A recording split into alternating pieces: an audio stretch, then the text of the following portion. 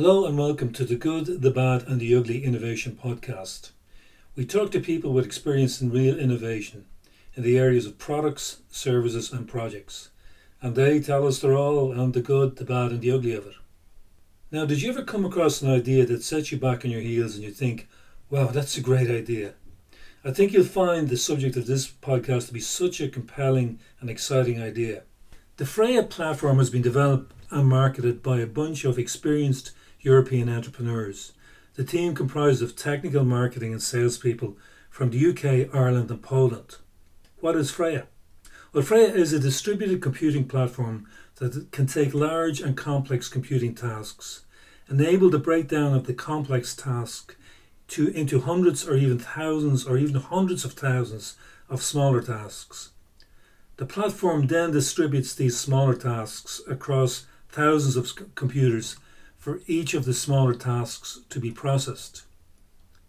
The network of thousands or hundreds of thousands of computers can be either people volunteering their home computers for a worthy cause, such as, say, COVID-19 research, or it could be a data center making the optimal use of its idle compute time. Once the smaller tasks are completed, they are gathered back together by the Freya platform and verified as true results.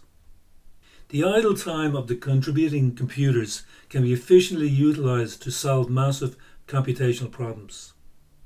The overall computational task, once completed, is reported back to the user or customer.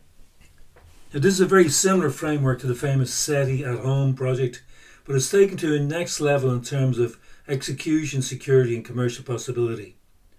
So we'll be talking to Andy Ramgobin of the Freya project shortly.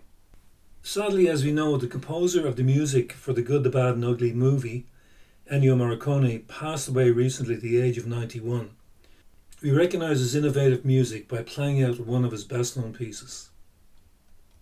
The podcast is sponsored by Netzer Digital Onboarding, www.netzer.com.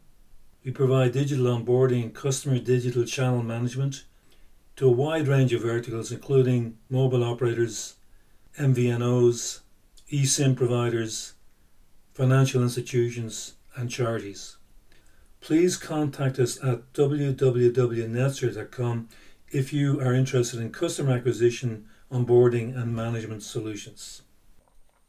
Okay, so I have the great pleasure of introducing Andy Ramgobin, and he's going to talk about a very interesting project, the Freya project, which is quite a piece of technology that has some really exciting prospects. So Andy, welcome to the podcast and thanks for taking the time. Thank you very much, Pat. Very much a pleasure to have joined the Good, the Bad, and the Ugly of Tech podcast. Well, there's plenty of that, Andy, I'll tell you that much. So, maybe just say a little bit about yourself and how you got to this point in your career. Yeah, so I'd probably say the easiest place to pick up is I've spent a decade in the technology industry, first starting working for a traditional managed service provider when managed services was just in its infancy. So sort of typical managed service security, MPLS, VPLS, hub and spoke, and your traditional backup. I then moved into a bit more of a reseller land, working still in sales. But I found quite quickly that actually, a sales guy in technology really struggles to sell anything without technical resource. And, when you don't really understand what you're selling, it made things very difficult. So I went on a bit of a career to make sure that I was able to keep all of the commercial acumen and the sales skills that I developed over my career and really marry that with the technical skills that I saw from consultants. And the consultants were really the guys that I called the wolf in sheep's clothing. They were the ones that articulated like a sales guy, but gave all of the real meat and value to the customer. And what that meant was that when that consultant spoke to the customer, everything the consultant said resonated because they weren't being sold to. As far as they were concerned, they had the person that was going to educate them around the technology piece to make sure that they solved their problem with the right technology. So fast forward. Yeah, so it's consultative selling, and you become an authority in that space as a consultative seller. Yeah, Absolutely. And I then built a career around working with tier one and disruptive vendors and really understanding their strategy and what these vendors were trying to do with disruptive technology. Because what you find, Pat, is that technology is here and it far outstrips adoption. Adoption is always far behind technology because vendors come out with disruptive technology. They price it at a point that they believe is competitive, but actually the market isn't mature enough for that technology. And what I found was that actually a lot of customers, kind of bought into the technologies, things like software-defined data center, AI, machine learning, automation, software-defined networking, edge computing. These are all things that customers understood by premise. But when you actually ask them to find a defined use case that they could deploy in their business, they would always struggle. And then when they looked at the price point for that technology, things just didn't stack up. Okay, Andy, that's very interesting. Maybe you'll talk a little bit about the Freya project and what it actually is. So Freya is a distributed computing engine. And if you think about grid computing many years ago, very similar, just grid computing again, like we just spoke about technology, it far outstripped the actual use cases that businesses had at the time. So what we went about was how do we effectively democratize those enterprise level services for the masses? How do we make the machine learning, AI, enterprise blockchain palatable from a commercial perspective so that a customer could then dip their toe in the water without that huge CapEx investment? So we went about building the Freya distributed computing engine. And effectively what that is, Pat, is it allows us to leverage compute, whether it's CPU compute or GPU compute, and almost build a global lake of processing power that could be used for bespoke and niche applications. The difference between what we're doing and all of the public clouds are doing is effectively they have a centralized data center full of enterprise grade kit, but we have the ability to leverage everything from a consumer grade graphics card to enterprise grade data center hardware. So our pool of potential compute is exponentially bigger than what others have on the market, purely because we could leverage a community behind consumer grade graphics cards. But then we could also go to those businesses that have test and dev kit in a data center, or they've bought servers and storage that they are depreciating over a 5-year cycle. So we started to build, really a platform for the masses. Okay, and so how does it work, Andy? I mean, you say, is this a voluntary contribution or professional networks use the software? How exactly does it work in terms of distributing software across numerous computers? So effectively, what we look at doing is we have what we call an intelligent core. And that's the IP and the magic source behind Freya. And effectively, it only works for a specific number of workloads that can be broken down into smaller chunks and distributed across multiple nodes and scale. And what we do is we look at, or our intelligent core looks at the available resource on the network and what that workload requirement needs when it's split down into chunks. So it understands very clearly what is the quickest route to having this workload chunk process. So we're able to then distribute that potentially out to hundreds of thousands of nodes and have each one of those chunks processed concurrently, which effectively shortens the time to value. That then gets pulled and aggregated back into the intelligent core, checked to make sure there are no false positives, and each one of those workload chunks has been correctly processed. It then gets compiled back and then pushed out to the customer. Okay, that's really interesting. So it's quite exciting. Basically, you can aggregate all the computing resources in a very large community or very large data centers and parallel process huge problems and bring everything back to a central point where the user or the customer gets the result they want.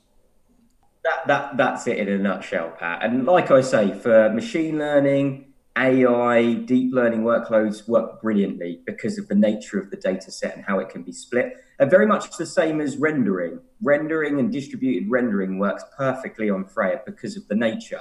So not only are we working with potential customers around rendering of movies and films and creative scenes, but actually game rendering. How many of those big, huge developers are working on game scenes, and actually all production has to stop and work stops while they have to render. So imagine if they could then outsource that and have that concurrently being processed. That actually frees up the time for all of the developers to actually innovate. And that's the whole point of technology within enterprise business or in any business. Okay, no, that's really exciting. So, could you maybe, you mentioned the rendering use case there. Could you go through some other hypothetical use cases that you think the Freya system could address? Absolutely. High performance compute, Pat, is probably the biggest one. And look, high performance compute has been around for decades. People will talk about big data and big data analytics. People are talking about it now, but actually this has been going on for 10 years now. And actually, high performance compute is all around scale, sheer volume of scale. When you look at high performance compute and almost distributed computing from a database perspective, Hadoop was one of the biggest, breakthroughs in that area. So now being able to actually look at taking a life sciences project with huge, vast amounts of data and then plugging in a high performance container effectively around that, and then distributing that out to multiple nodes, could be thousands, could be hundreds of thousands, depending on what's available to the Freya network. So high performance compute is perfect for the Freya platform. Okay, that's great. And the team is quite experienced and some very serious technology people. Maybe you'd like to say a little bit about that, Andy. Yes, absolutely. So I'll start with myself, I guess. So, I've been fortunate enough to meet the CEO of VMware, Rubrik and Veeam. I've been the first person to sell many disruptive technologies into global enterprise. Jim, our CISO, is probably one of the best InfoSec people in Europe and is recognized by Gartner in PCI DSS. Marius is also our CTO and has vast amounts of experience, 25 years of experience in development across multiple projects. Sebastian, my other colleague and Marius's brother, has worked on real disruptive, agile software development projects from a project management perspective and a delivery perspective. And then you've got David Cooper, who, very similar to me, he has a huge background in the data center world. So all five of us come from the tech background. Some of us have sales experience, some of us have tech experience, but we all understand how to deliver technology to provide results. Sure, and I've met some of the team, Andy, and they're very impressive. I have to say it's one of the most experienced and innovative teams I've met. So really what you're saying is that when a Freya project is in process, that there may be a cause such as a COVID-19 software issues that people could donate compute time to in order to solve problems. So there may be a voluntary aspect to the community giving compute time, or it may be that an enterprise has many available machines that can be used in their less busy times. That's where you're coming from. Exactly that, Pat. And I think from a donation perspective, to pick up on that point, SETI, Search for Extraterrestrial Life, and Folding at Home, which is all around donating high performance processing power to DNA sequencing and protein folding. So there is that voluntary aspect that can be baked into the system. But something we're working really closely with on one of the largest technology vendors in the world is how do we redistribute VDI GPUs? So I've been on the VDI bandwagon for 10 years. I was selling Citrix on an iPad 10 years ago. And it's amazing to see that so many people still haven't adopted that technology advancement. And really, actually, now with COVID, everything changed because we'll effectively democratize working from home. Okay, Andy. Well, look, we really appreciate you coming along today and explaining the Freya project, which, as I say, is a fantastic example of innovative thinking. And really, we'll keep watching the project, and hopefully you guys will be the next unicorn come out of Europe or something. So where can people contact you, Andy, about Freya if they're interested? I think the first place to go is the Freya website, which is just www.freya-dce.com. And also follow us on social media. We've got a LinkedIn page up and running. And we're going to be doing some of the other stuff with some of the other social pages as well. So, yeah, if you follow us and you jump onto the website and land an inquiry in on any of those technology areas, then we'll be more than happy to help you. All right, Andy. Thank you very much for coming along today and talking to us. Thanks very much for the invite, Pat.